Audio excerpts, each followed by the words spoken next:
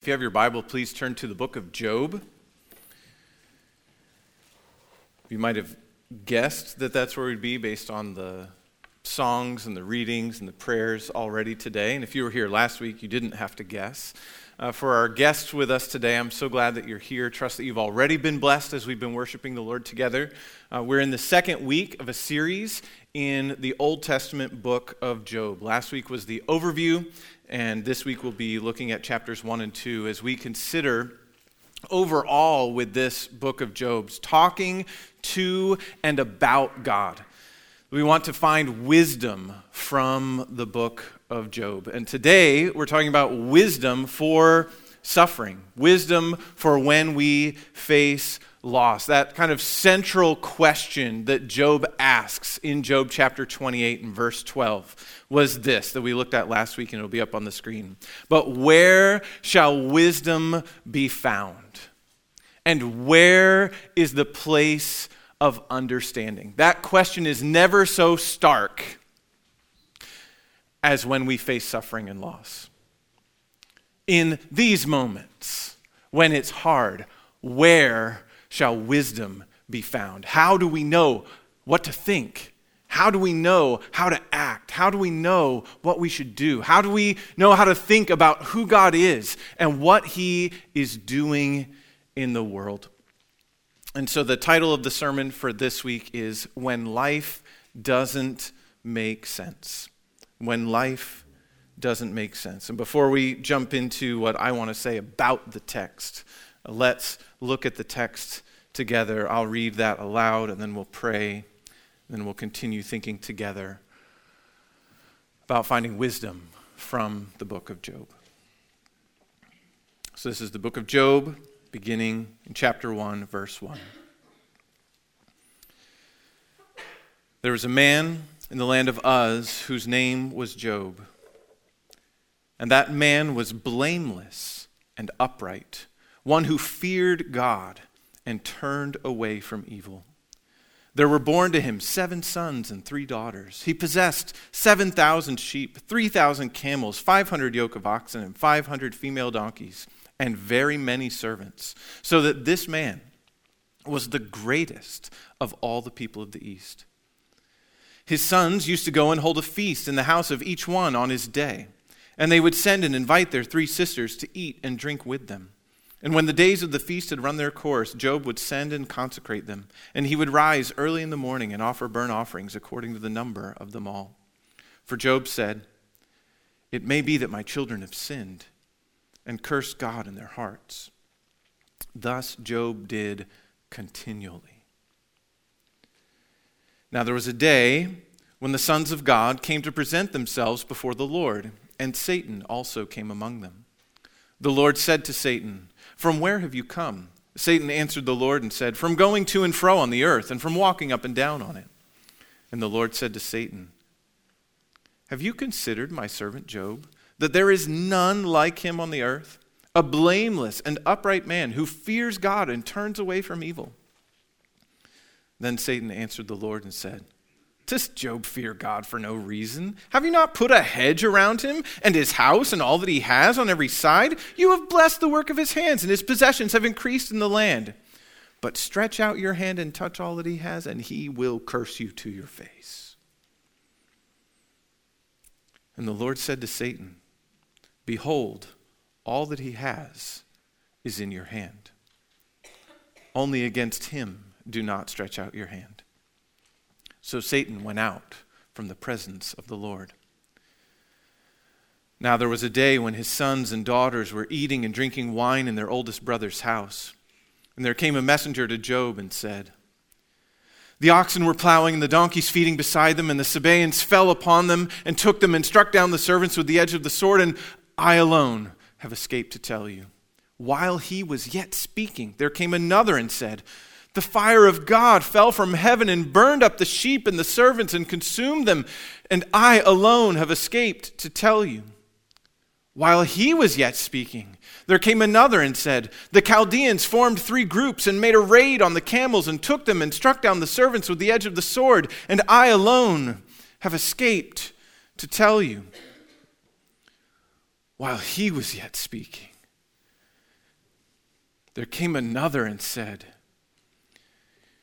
your sons and daughters were eating and drinking wine in their oldest brother's house, and behold, a great wind came across the wilderness and struck the four corners of the house. And it fell upon the young people, and they are dead. And I alone have escaped to tell you. Then Job arose and tore his robe and shaved his head and fell down on the ground and worshipped. And he said, naked I came from my mother's womb, and naked shall I return. The Lord gave, and the Lord has taken away. Blessed be the name of the Lord.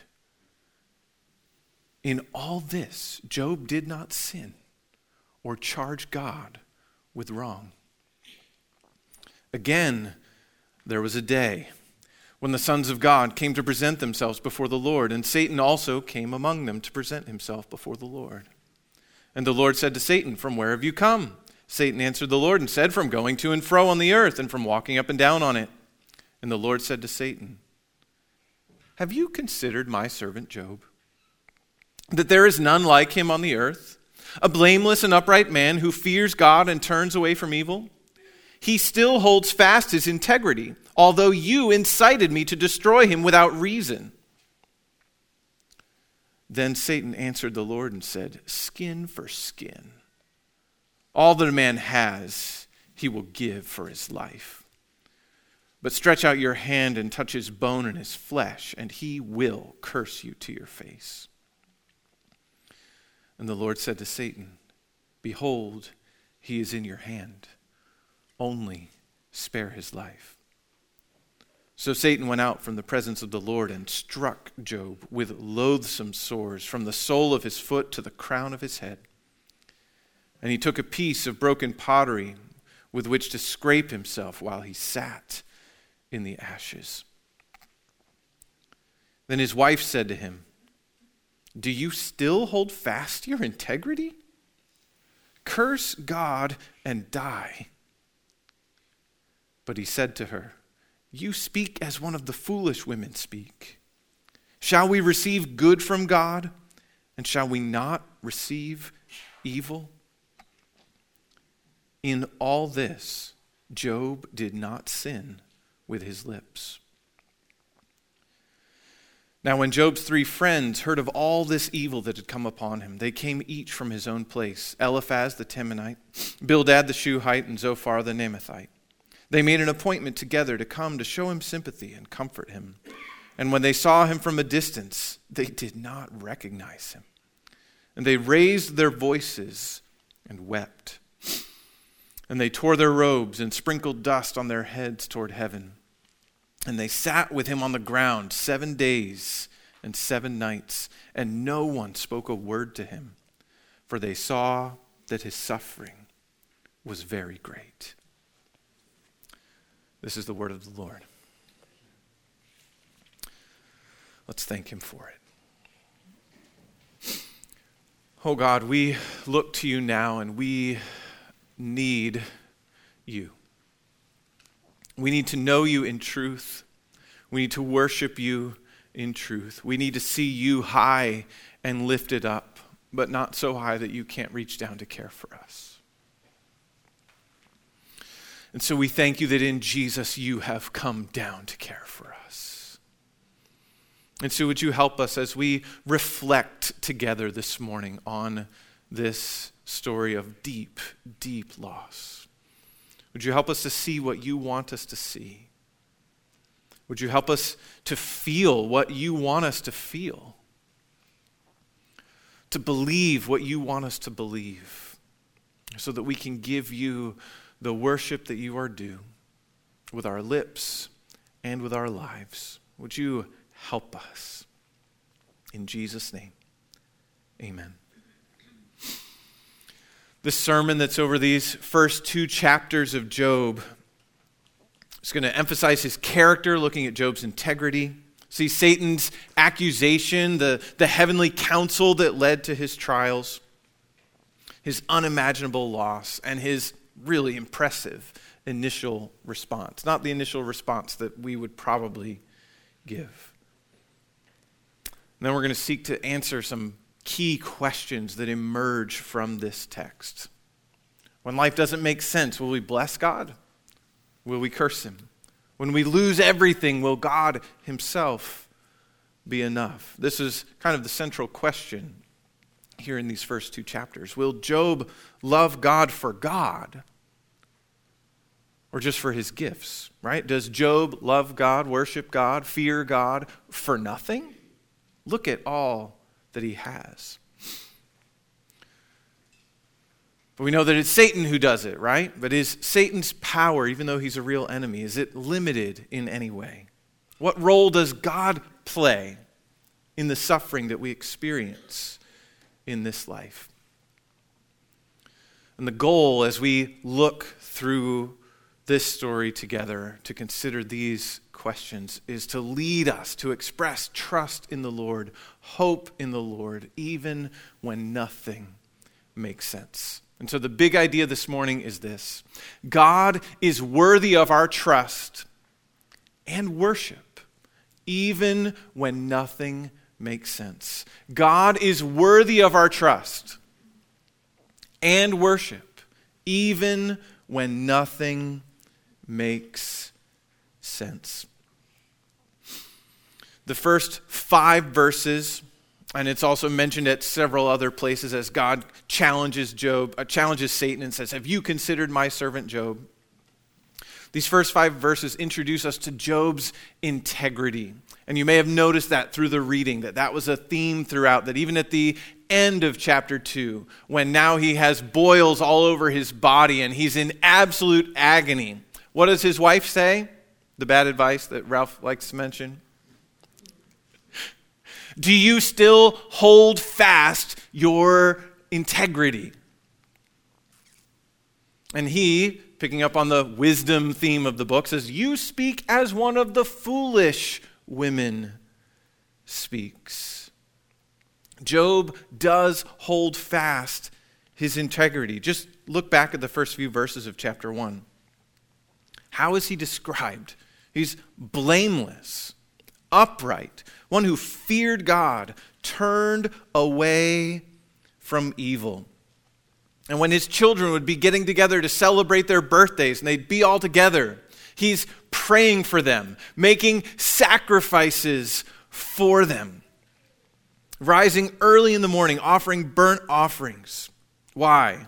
Verse 5, he says, it may be that my children have sinned and cursed God in our hearts.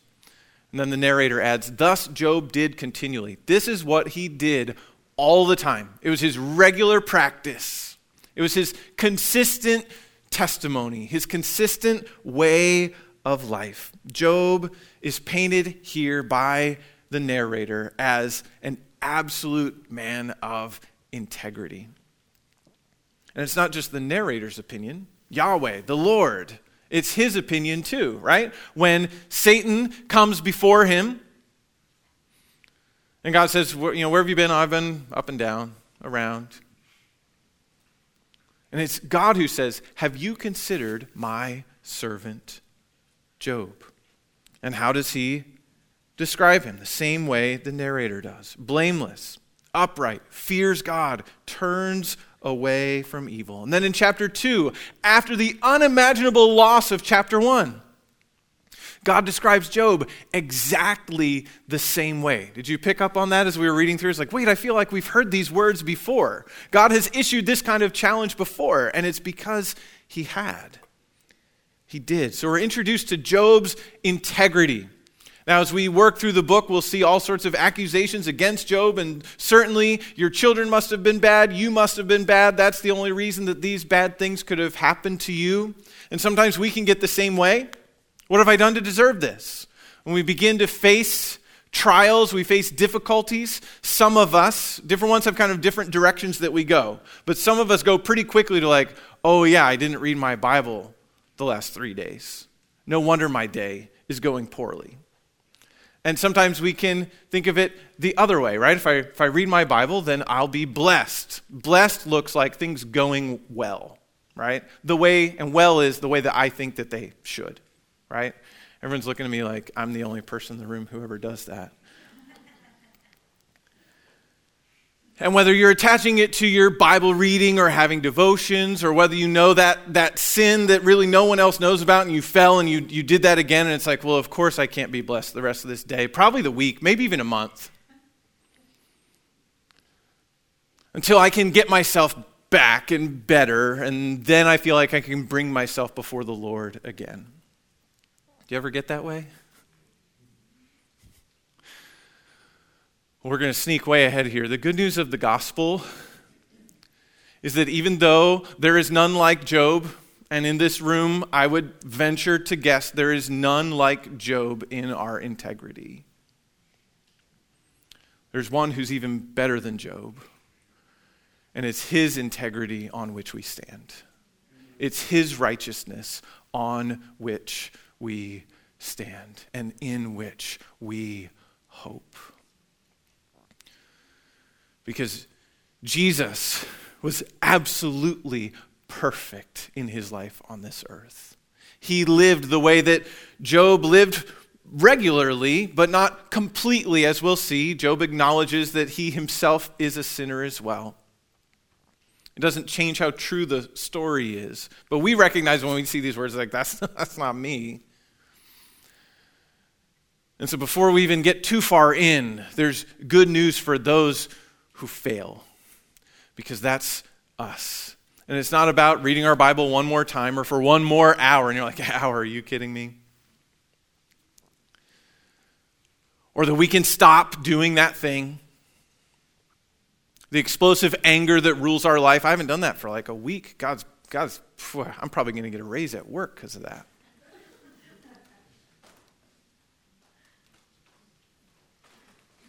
Right? We still work like we have some currency that would make it where God could somehow be in our debt. And our theology is way better than that. We know it. But then day by day, how quickly do we go there? We cannot rest in our own integrity. We rest in the righteousness and blood of Jesus Christ, our Savior. And having him, we strive to live with integrity. This isn't like, look what Job was like. We can never be like that. Whew, good thing Jesus. I'll just go on in my sin. There's nothing in Job that leads us that way. There's nothing anywhere in the Bible that leads us that way. So while we want to say like, yeah, we're probably not like that, and so we don't want to start with, oh no, I'll never live up to it, and boy, if he got that, what do I deserve? It's like, yeah, we can start there and then go to, Jesus took what we deserve on the cross. Oh, isn't that good news? And then he's given us his Spirit and hope in him to live in holiness and with integrity while we wait for him to come again. And even then we'll stumble and fall. But we're his. We belong to him. He loves us. He will carry us all the way home, not our integrity, his. So Job was living as a man with integrity. But then in the next few verses there we see Satan's accusation. Verse 6 tells us there was a day, and you've probably noticed that was kind of a theme too. There's a day, and then this happened, when the sons of God came to present themselves before the Lord, and Satan also came among them.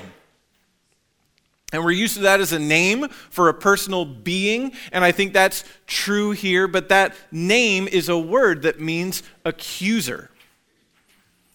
And actually, here in the text, it's always with the proper noun. And you're like, what are we doing? I'm in grammar class. It just means every time you see the word Satan here, it actually says the Satan. And it means that. Because Satan means accuser. So it's not just like, oh, the devil, yeah, the bad guy, the guy who's against God. We know who he is. That's true. But there's a focus on what he does. Satan is here as the accuser. So the sons of God are coming before him, and here's the accuser too. He shows up. And the Lord asks him a question. Satan answers back, and then the Lord actually issues the challenge that leads to Satan's accusation. Have you considered my servant Job? Then in verse 9, Satan answers the Lord. Does Job fear God for no reason? Have you not put a hedge around him? This is where, if you're a newer Christian, you've heard people praying for like a hedge of protection. This is the verse. Okay? And that's Satan's point. He's like, you set a hedge that no one can get through. Like, I can't get at him. Everything goes fine for him. You've set a hedge around him and his house and all that he has on every side. You have blessed the work of his hands, and his possessions have increased in the land. But stretch out your hand and touch all that he has, and he will curse you to your face. So Satan's not just a guy, he's an accuser. Who says, even the ones that the Lord says, look how well they're doing. He says, nah,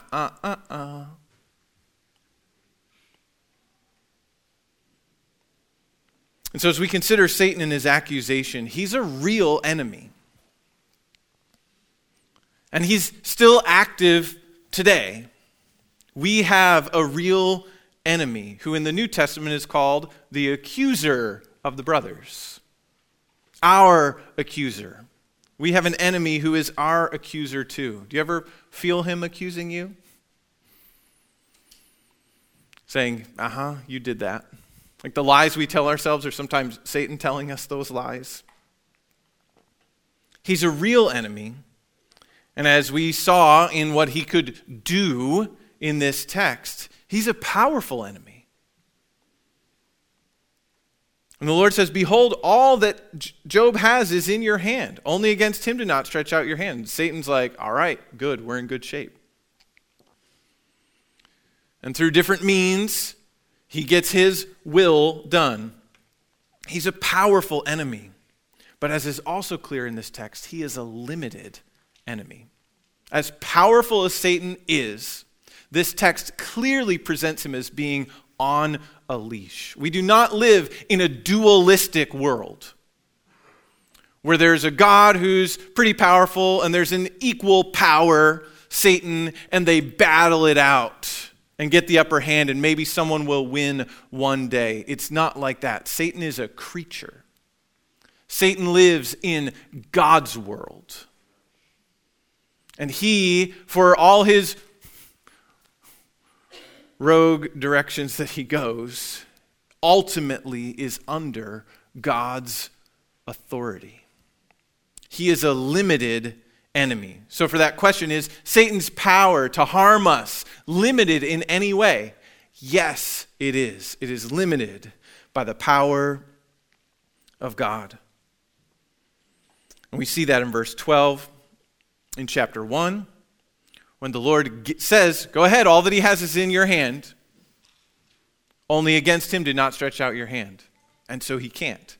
And then he comes back and they talk again in chapter 2, and the Lord says, okay, you can touch him, but you can't kill him. He says, okay.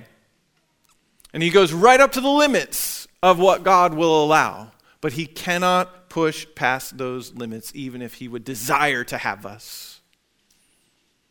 Like he desired to have Peter. And Jesus says, but I have prayed for you that your faith wouldn't fail. Didn't mean that Peter wouldn't struggle. Didn't even mean that Peter wouldn't fall mightily. He did. That's what Jesus told Peter shortly before Peter denied him. He said, Simon, Simon, Satan has desired to have you that he might sift you like wheat, but I've prayed for you that your faith wouldn't fail. And we might read what happens next and go like, well, his faith failed, right? I mean, he had the chance to say, yeah, I know him. That's all he had to do. How hard would that have been? It's like, apparently very hard. And we probably would have done the same thing. That guy? I don't know. That's what Peter does, and it seems like his faith failed. But did Peter end up continuing in his faith? Did the Lord restore him and establish him and call him to feed his sheep, to feed his lambs, to feed his sheep? And who's the human instrument of the Spirit's power on Pentecost when thousands of people come to Christ? The guy who less than 2 months before was like, I don't know that guy. Satan is on a leash. Even when it looks like he's won, he can't finally win. Because he is a losing enemy. He loses this contest, right? He loses in chapter 1. And he's like, he will definitely curse you to your face if you take all his stuff. Because he has it so easy. Of course he worships you. And God's like, no, go ahead. And he goes ahead. And what does Job do? Shocking. He falls down and worships. And Satan's like, well, that was pretty good, I guess. But if you make him bleed, then he'll curse you.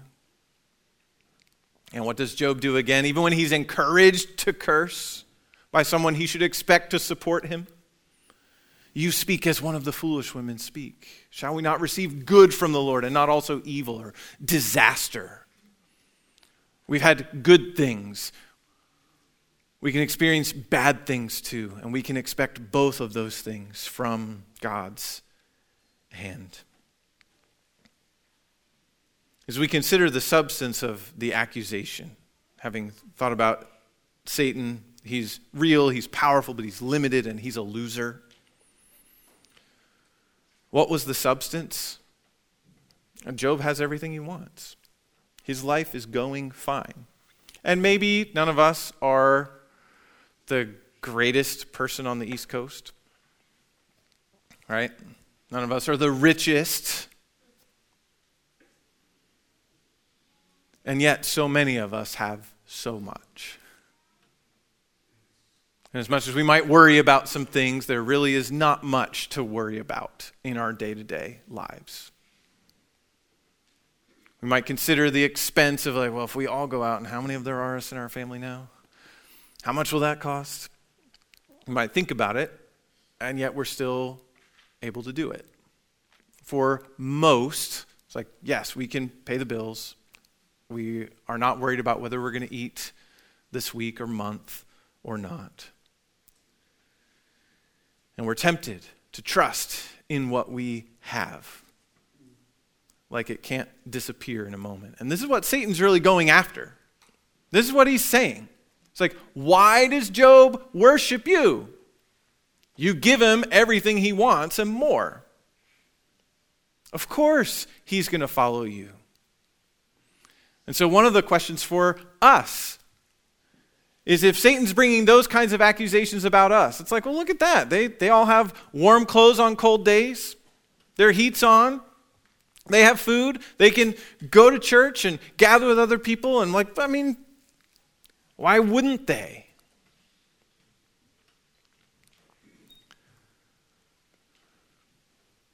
And so that's the question for us. Will we worship God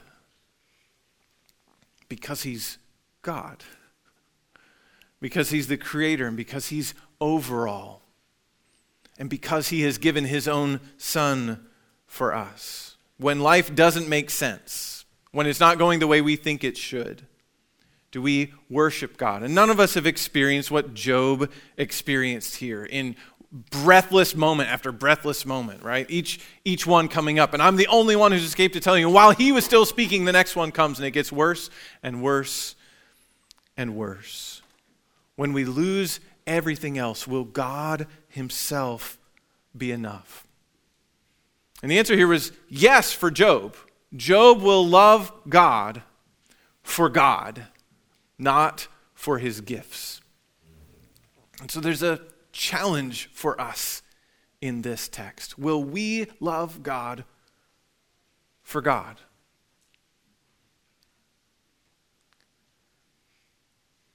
How easily are we knocked off course? When things don't go our way, it's like, okay, I've got to figure it out. I'm going to do this. Without even a thought toward God. Because this is just a regular thing. Like if something this big happened, surely I would turn to the Lord. But in all these little things, I got it. You know how I know people think that way? Thank you. Right? Think about that with little illnesses. That's how I tend to be. So just wait it out. It'll get better. Big ones, we got to pray, right?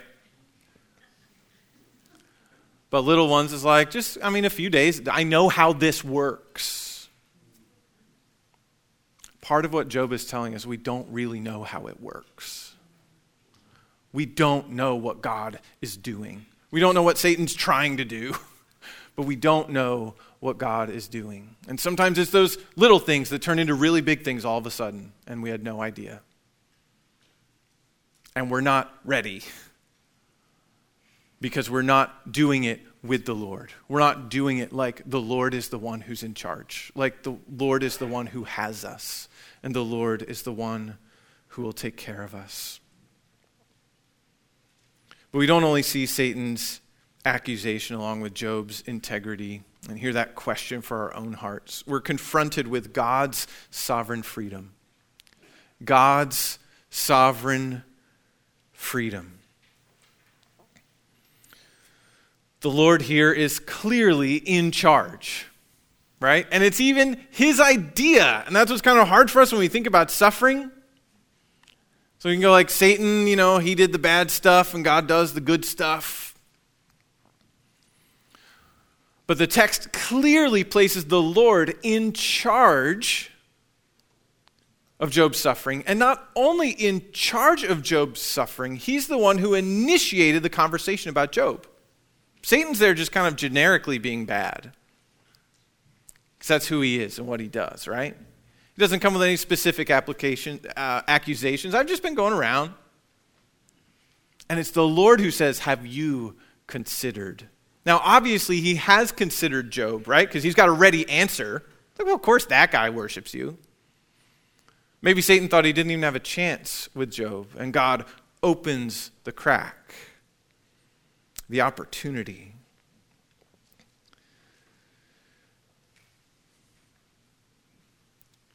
God's sovereign freedom is what's highlighted not only here in the first two chapters, but we'll be coming back to it again and again as we work through the book of Job together. He is over all, and he's to be valued above all. And this is especially difficult when we're facing suffering, right? And especially suffering that keeps going. How can this be part of God's good plan for my life? Right? Have you been told that? We've talked about it here before. God loves you and has a wonderful plan for your life. And the thing is, that's true. But his wonderful plan often looks very different from your wonderful plan. It's not God loves you and will fulfill your wonderful plan for your life. He does love you. He does have a plan for your life. And his plan for your life, if you are in Christ, includes being conformed to the image of his Son. That's what's good. And when we see him again, when we see him face to face, we will be completely conformed to the image of his Son. God does indeed have a wonderful plan for your life. But it, for all of us at some point, will look like pain and suffering and loss and death. But on the other side, life eternal.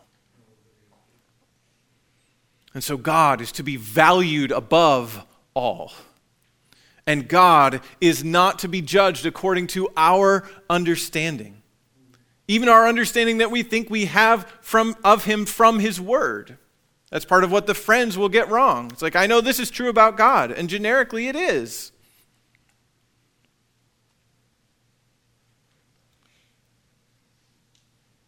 We don't want to be like Job's wife, who speaks as one of the foolish women speaks. The Lord gives, and the Lord takes away. And may we posture and prepare our hearts to say, blessed be the name of the Lord.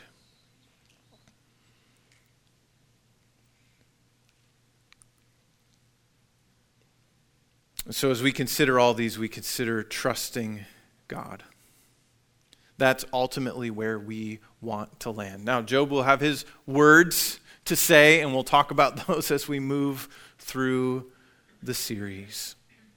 But as we see these two chapters and see this unimaginable loss and see Job maintain his integrity, by God's grace, trusting in Christ, we want to be a people who trust God even when nothing makes sense. And we want to be steadfast in it. The text we looked at last week, James 5:11, and it'll be up on the screen. Behold, we consider those blessed who remained steadfast. And he says, you have heard of the steadfastness of Job. We've heard of the steadfastness of Job. And you have seen the purpose of the Lord, how the Lord is compassionate and merciful.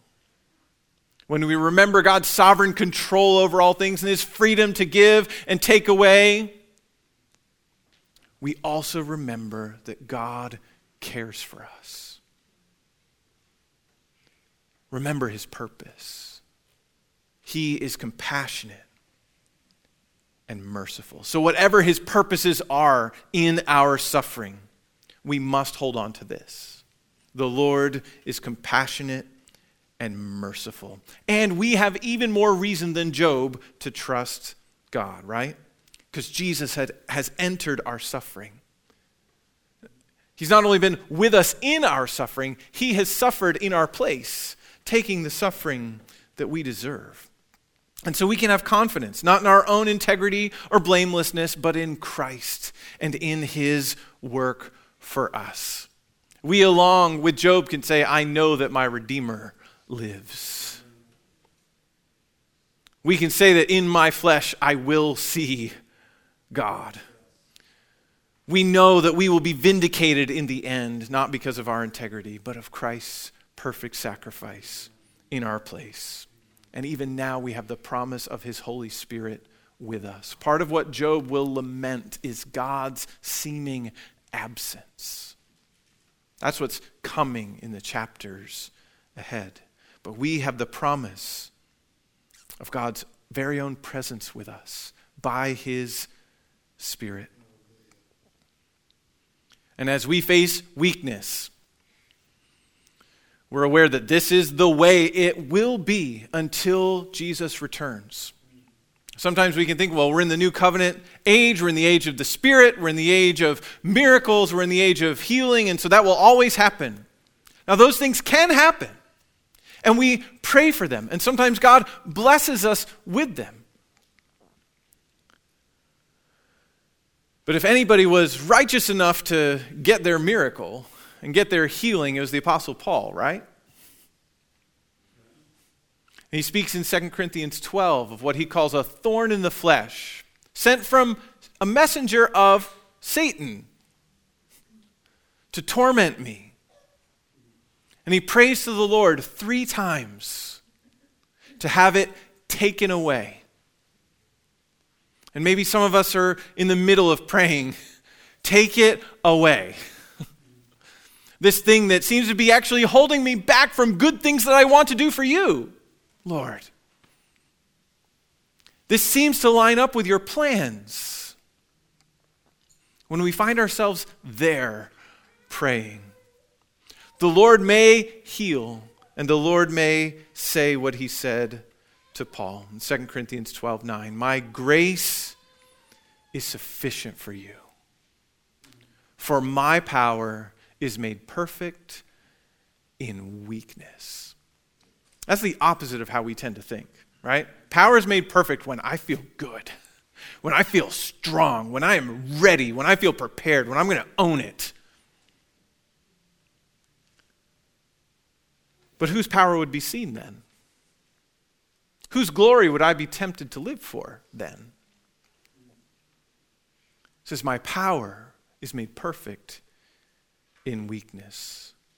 And what does Paul then say? Therefore, I will boast all the more gladly of my weaknesses, so that the power of Christ may rest on me. More than sheep and camels and oxen and donkeys, none of us would have anywhere to keep them anyway. We need the power of Christ to rest on us. And sometimes the way the power of Christ rests on us is in our weakness. We could even say oftentimes, most times, when the power of Christ rests on us, it is in our weakness. Suffering is still mysterious to us. We don't get it and we wish it would never have to happen. But it is not mysterious to God. And he does have a plan for you. And it involves you being like Christ. It involves you living every day for his glory. And it involves you being with him face to face, seeing him, serving him, worshiping him with everyone else who belongs to him forever. God is worthy of our trust and worship, even when nothing makes sense. And most likely, we'll never know all God's purposes for what happens in our lives and the lives of our loved ones. But we know that whatever comes, God is in control, and God is compassionate and merciful. God is good. We can trust his heart. Let's pray. Oh God, thank you that you are over all and that you care about us, that you are with us, that you are for us. And would you help us in whatever we face, whatever loss we're experiencing even now, that we would look to you and we would find your presence and your peace enough for us. And out of the confidence that we have in who you are and what you have done for us in Christ, let us gladly boast of our weaknesses so that the power of Christ would rest on us. Would you give us grace as we go through difficulty, sorrow, and loss to give you the glory that you are due? Would you help us? Oh, we need your help. Would you be with us according to your promise? And would we be with you forever, according to your will? In Jesus' name, amen.